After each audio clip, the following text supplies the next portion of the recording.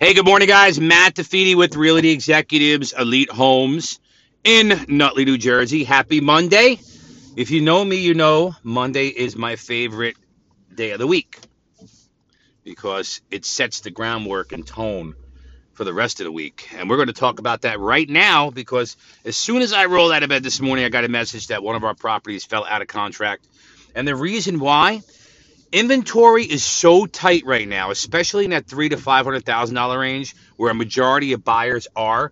What's happening now is buyers are over offering on a property in hopes to lock the property up and hoping that the appraisal comes in low so they could try to negotiate a lower price. So I think people have caught on to that, and I know some attorneys have caught on to it. And I always say, when it comes to appraisals, what winds up happening is three things can happen during an appraisal. If the home underappraises, three things can happen. One, you could ask the seller to reduce the price of the property to the appraised value. Two, you can negotiate the price. Say, let's you're buying the property for 400,000 and it appraises at 380. There's a $20,000 difference. The buyer and seller can agree to split that difference 50%, which seems to be the more fair way to go in this market. Or three, the buyer can cancel the contract, and so can the seller. The buyer can cancel the contract, and so can the seller.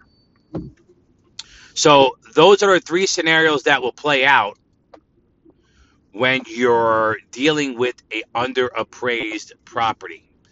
And as an agent, as a broker, you need to be aware that this type of scenario is playing out a lot more.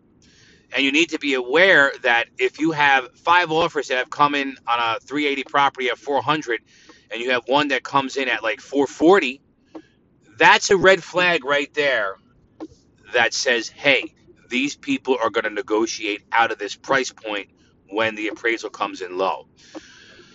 What a lot of attorneys have been doing in review is they've been putting a clause in there that they will pay that no matter what the appraiser comes up as. And you'll find out sooner or later if they're serious, if they back out of the review process when your attorney puts that clause in there. So it's something we need to keep an eye out for. Right now, again, like inventory is so tight that agents will do anything they can, buyers will do anything they can to secure a property. But is it fair to the seller? No. But the seller needs to be educated on what a good offer is and what a bad offer is. A good offer may not be the highest property or the highest offer on that said property. So keep an eye out for that. Let me know what your thoughts are. Follow me at Nutley NJ Realtor on Instagram, Matthew DeFeedy on Twitter, and I'm on Facebook all over the place. You could chime in over at the Nutley Pulse. It's a group for local Nutley people. We also have the Belleville Post, the Clifton Post, and the Montclair Pulse, Nutley Pulse, Clifton Pulse, Belleville Pulse. It's all on Facebook. You can see me there. Have a great day, guys. Hope to hear from you soon. Matt DeFeedy, Realty Executives, Elite Homes.